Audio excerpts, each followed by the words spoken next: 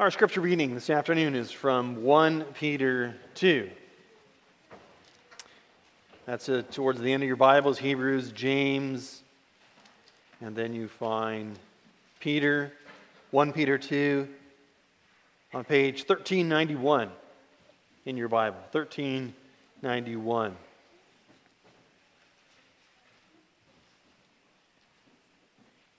We're going to look at our confession, one question answer that deals with our confession about the church.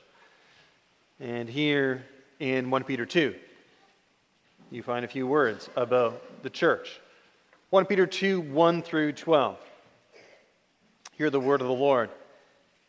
Therefore, laying aside all malice, all deceit, hypocrisy, envy, and all evil speaking, as newborn babes, desire the pure milk of the word, that you may grow thereby.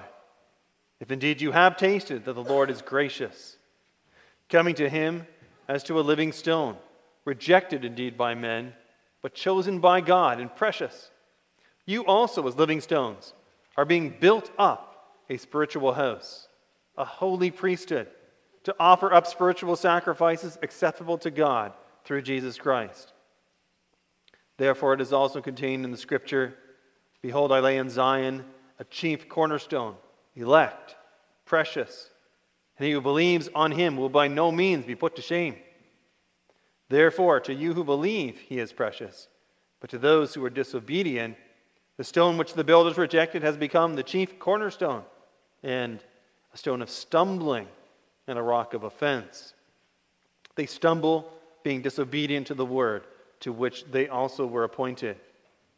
But you are a chosen generation, a royal priesthood, a holy nation, his own special people, that you may proclaim the praises of him who called you out of darkness into his marvelous light, who once were not a people, but now are the people of God, who had not obtained mercy, but now have obtained mercy.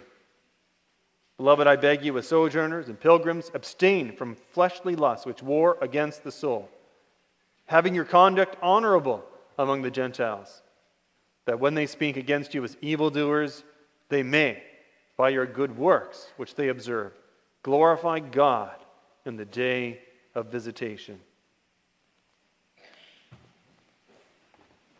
Now I invite you to open up your books of praise to Lord's Day 21.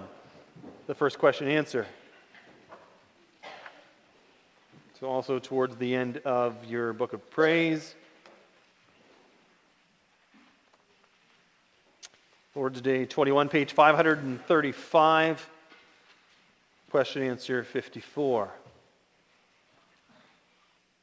There we ask, what do you believe concerning the Holy Catholic Christian Church? And we answer, I believe that the Son of God, that of the whole human race, from the beginning of the world to its end, gathers, defends, and preserves for himself, by his Spirit and Word, in the unity of the true faith, a church chosen to everlasting life. And I believe that I am, and forever shall remain, a living member of it. Let's sing after the sermon again from Psalm 46, this time earlier on, 1 and 2 of Psalm 46. Beloved congregation of our Lord Jesus Christ, a fellow once wrote a letter to his pastor, Dear Reverend, you often stress how important it is to go to church. I think, though, a person has a right to miss now and then.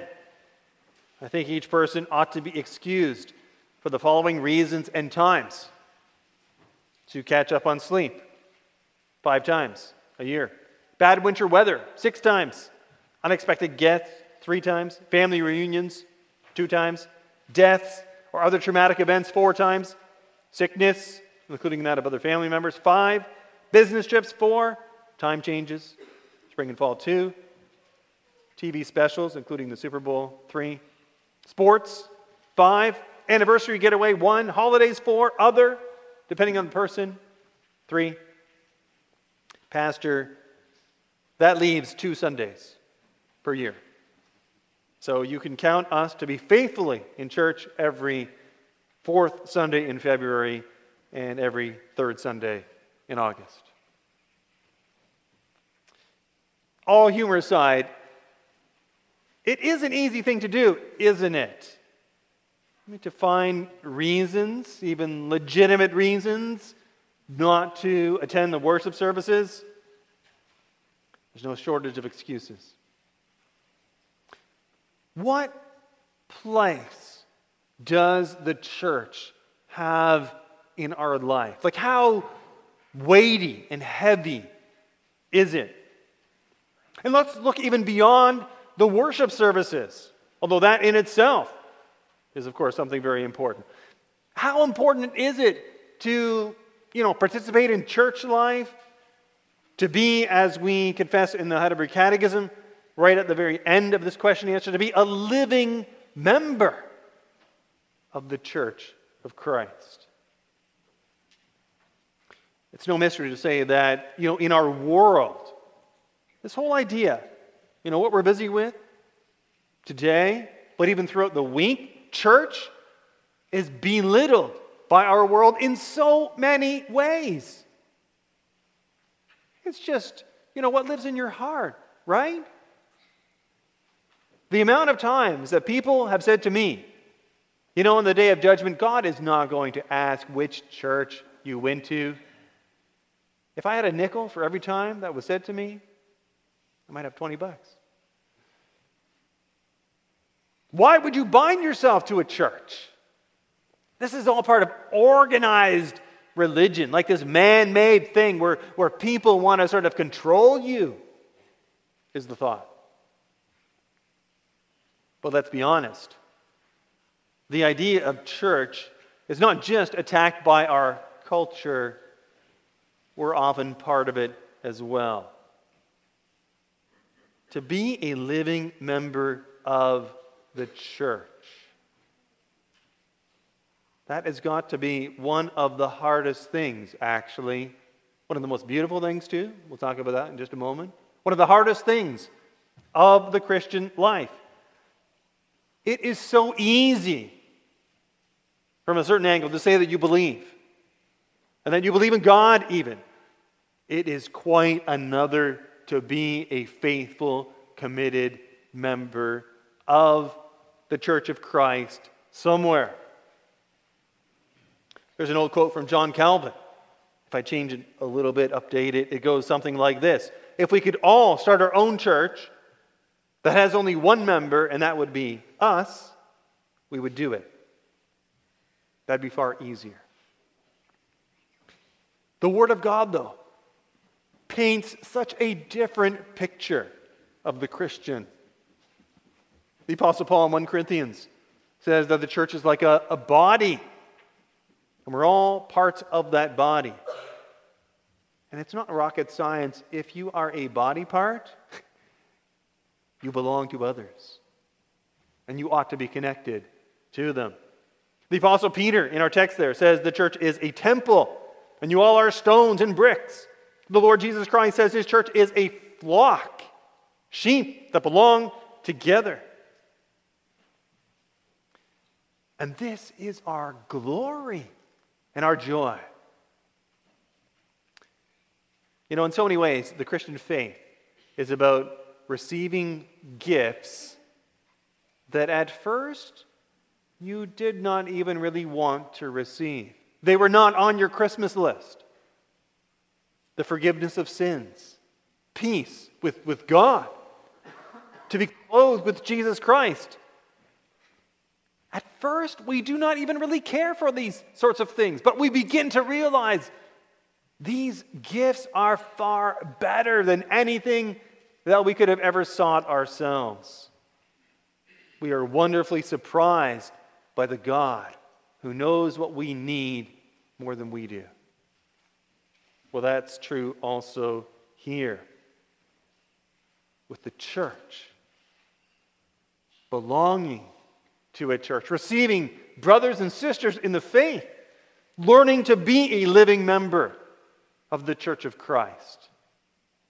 All more necessary, richer, and more satisfying than we realize at first. I put the sermon under this theme, connected to Christ in His church. Now, in our particular question and answer here in the Heidelberg Catechism, we have sort of a bit of a refresher course on just what the church is all about. You know, it's good to have refresher courses from time to time. You know, whether it's about marriage or parenting, safety in the workplace, those sorts of things. That's what the Catechism does here. Gives us a wonderful refresher question and answer about what this church is all about. It goes even deeper than that, though. The Catechism is also rejecting something. In its question and answer, instead of going down that path that we maybe are inclined to go down, it is steering us this way. What is the church? You see, you could say, well, the church is like, Christians when they get together. The church is a bunch of like-minded Christian people. The Catechism gives us a heavenly perspective, the perspective of Christ on His church. And you will find that kind of perspective also given throughout the Word of God. For instance, in the book of Romans, towards the end of the book of Romans, chapter 14 or so, into chapter 15, the Apostle Paul has to deal with a dispute in the church of Rome between the strong and the weak. It's centered upon actually their diet, what you were allowed to eat as a Christian. That was under some discussion. Also, should you observe special days and to what degree? The Apostle Paul, as he deals with this dispute in the church of Rome, although he does say one group is right and the other group is wrong, he actually doesn't that's not his approach to say, you're right and you're wrong. Instead, he deals with an attitude that had grown up in the church of Rome that was compounding the problem. At one point, for instance, he says, "Why do you destroy your brother for whom Christ died?" For whom Christ died. So Paul immediately adds the right perspective. There were those who were looking down on others in the church.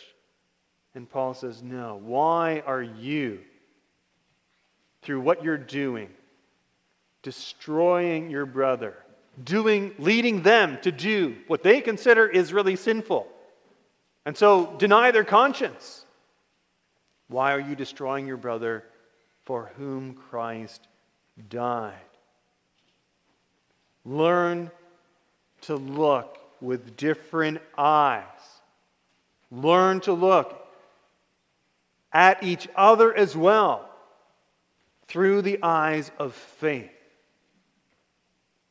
Well, that's what the Catechism does here too, in question answer 54. But the whole church. Do not think of the church from simply a human angle. I believe that the Son of God, out of the whole human race, from the beginning of the world to its end, gathers, defends, and preserves for Himself a church. That is what is going on in our midst. The Son of God is at work. It's not just us with similar backgrounds and similar customs saying, well, church, yeah, that's sort of what we do. The Son of God gathers and defends a people for Himself. The Catechism sort of like takes us, to a mountaintop and gives us that big overview perspective. The Catechism is aware that we are talking about something magnificent when we say the word church. That great temple, of which Solomon's was only a hint, is being built. The Son of God is at work. We marvel when we are blessed with a child. And we look at a little child and think, even if we have a few other children, it never gets old, right? How did they get put together so wonderfully, so intricately, when 10 months ago they were not into existence at all? The church as well is a work of God, where we too are being knit together. And not just that God is working individually in our lives. God's work is always as a whole. Lives are knit together. All the details of those lives, everything in those lives are being knit together in wonder and glory. Look at how it comes into existence. God's original creation comes into existence out of nothing. Look at how a child comes into existence. Two tiny little things getting together. That's incredible. That's a miracle. But now look at the church. We are all a bunch of sinners who have plunged our lives into darkness. We are all a bunch of rebels against God. And God is going to take us and make us into His people, to make us into that great temple in which He dwells, in which He is worshipped forever. We are living stones, says Peter in this passage that we read. Living stones. Can you imagine something like that? The Apostle Peter, first of all, points to the Lord Jesus Christ. He is the first living stone. He was rejected by men, but chosen by God. Peter also says that for a reason in our chapter. See, the church was being persecuted. And whenever there's persecution, of course, if there's temptation, the Apostle Peter says, look at the Lord Jesus Christ, rejected by men, but chosen by God. Even if you too are rejected by men, that doesn't mean that you are nothing. It means that you are like the Lord Jesus Christ. If the world thinks, the world scoffs and mocks at the Church of Christ, and looks down on us as a bunch of sort of dinosaurs from, really we belong centuries ago. We don't fit with this modern age of the church. But Jesus Christ was also mocked by the world. Humans did not see His glory. Humans do not see the glory that is in the midst of the church of Christ as well. And you too are like living stones. You are stones. They're not straw or wood. You are that house of bricks that will not be blown down.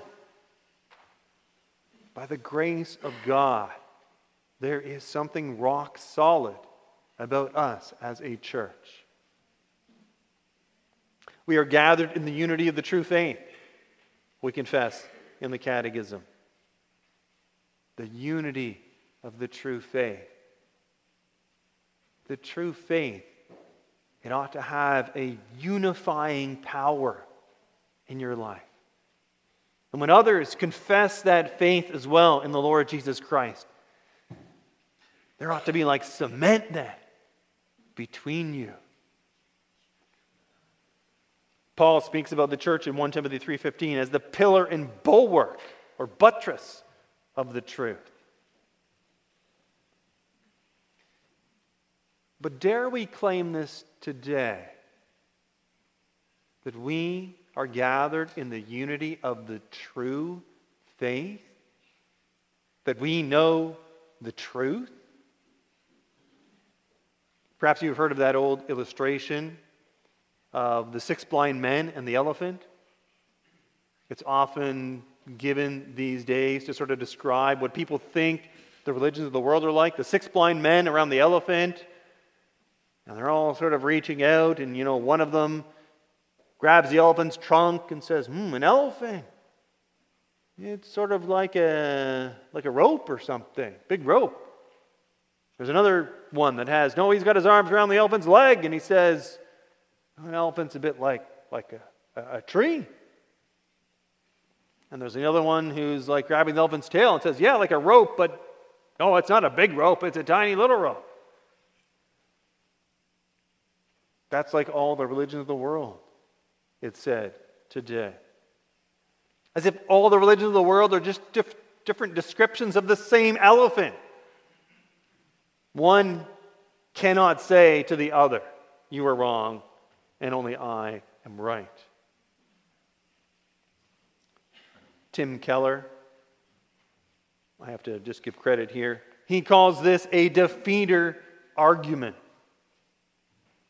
And what he means is if you do not deal with this sort of thinking, then whatever you say about Jesus Christ and the Christian gospel will be defeated.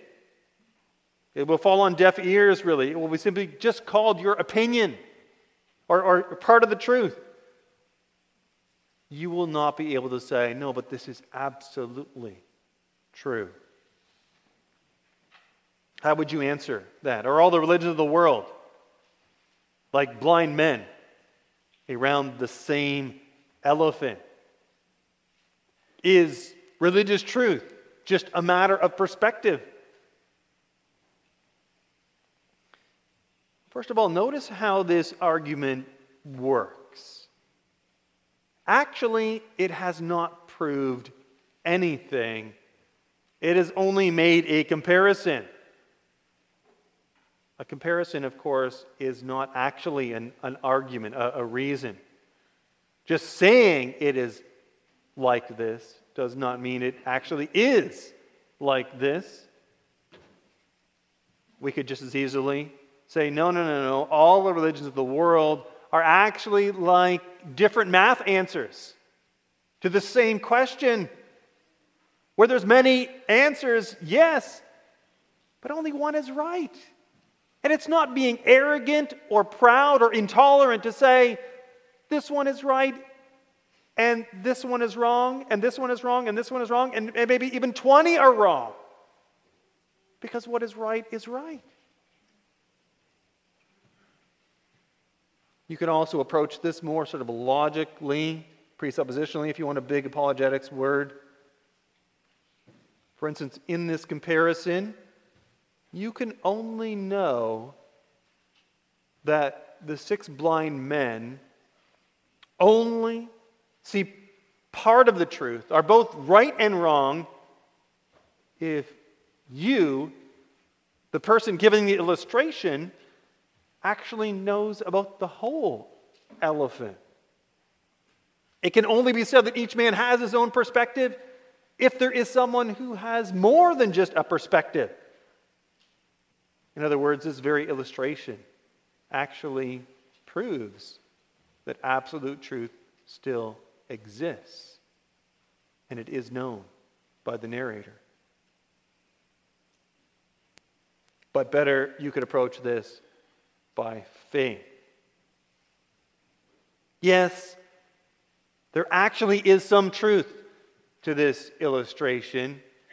There is a lot of blindness in the world. There is a lot of half-truths.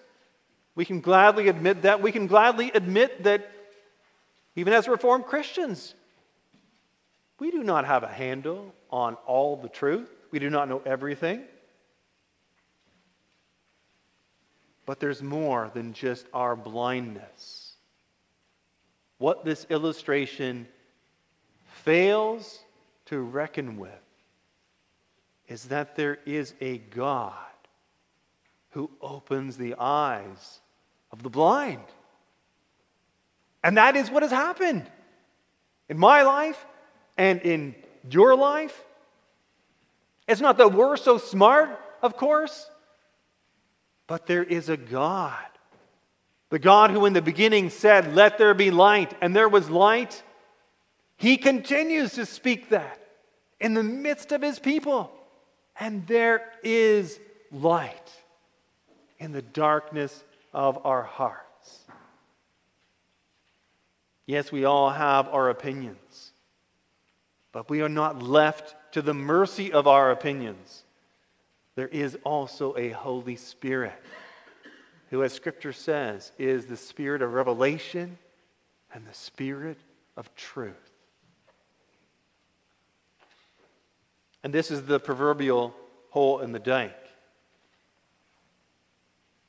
You see, if you are not willing to humbly claim that the Church of Christ, that here we know the truth, in the midst of a world filled with lies. I know that seems very arrogant for us to say that, but we need to learn to say that and to hold on to that. If you do not say that, the Church of Jesus Christ just becomes another group of people trying to be good, trying to do some good in the world. The church just becomes a bunch of like-minded people. But that is not the Church of Christ. The Church of Christ are sinners who were lost, who have been found.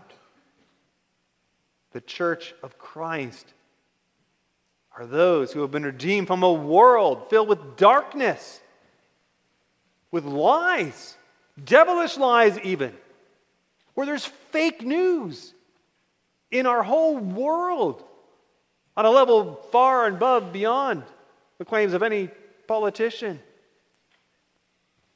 A church is those, as Paul says in Philippians 1, who learn to stand firm in one spirit, contending as one man for the faith of the gospel. Because this faith is truth. The Church of Jesus Christ, then, it is to be a marvel that we belong to it and that we live in its midst. Just look at how the Catechism answer ends. And I believe that I am and forever shall remain a living member of it. You can't help but see here, the Catechism is teaching us to boast. Not simply to say, oh yeah, maybe I should be a church member. I am a church member, sort of grudgingly. I am and forever shall remain a living member of it. This is reason for great pride in a good way. There's certain pride.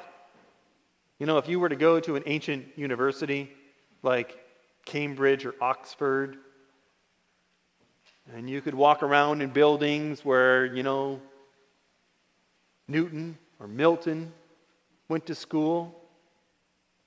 Maybe you know those guys. If not, you can Google them later. If you went to a school like that, you'd have a certain pride. But you could say that about the church. The church that you belong to, even here in Owen Sound. It is part of that church that spans all time and places. It goes back to David, Abraham, even to Adam and Eve themselves. Thousands and thousands of years. And you walk in the same footsteps of faith as those patriarchs. You and me, we are in the greatest painting that has ever been painted. We are a living stone in the most wonderful building ever made. And I will forever remain a living member of it. How can we say that at the end of our catechism? Only because of where we started at the beginning of that answer. I believe that the Son of God. This is the church of Christ. The one who says, no one can snatch them out of my hands. Therefore I am, and forever shall remain a living member of it. You know, if you didn't know much about construction, and you went to a job site where a building was going up, maybe at times you could get a bit confused. Construction sites, there can be all sorts of messes, even on construction sites. There might be scaffolding at times around a building. All these things that really look nothing like how the building will be in the future. Sometimes what we see in the church perhaps doesn't get us too excited. But it's not done. This is a building under construction. And so much will fall away. One day, the Lord Jesus Christ will return. And part of that day of judgment will also be this: that He will reveal His great creation, bought with His blood, perfected by His Spirit, to the joy of the triune God, to the praise of all creation. A place where He will dwell forever. The Emmanuel, the great fulfillment of that. The God who will be in our midst, in our brother, in our sister, in all of us together, where together we know His joy and glory forever. Amen.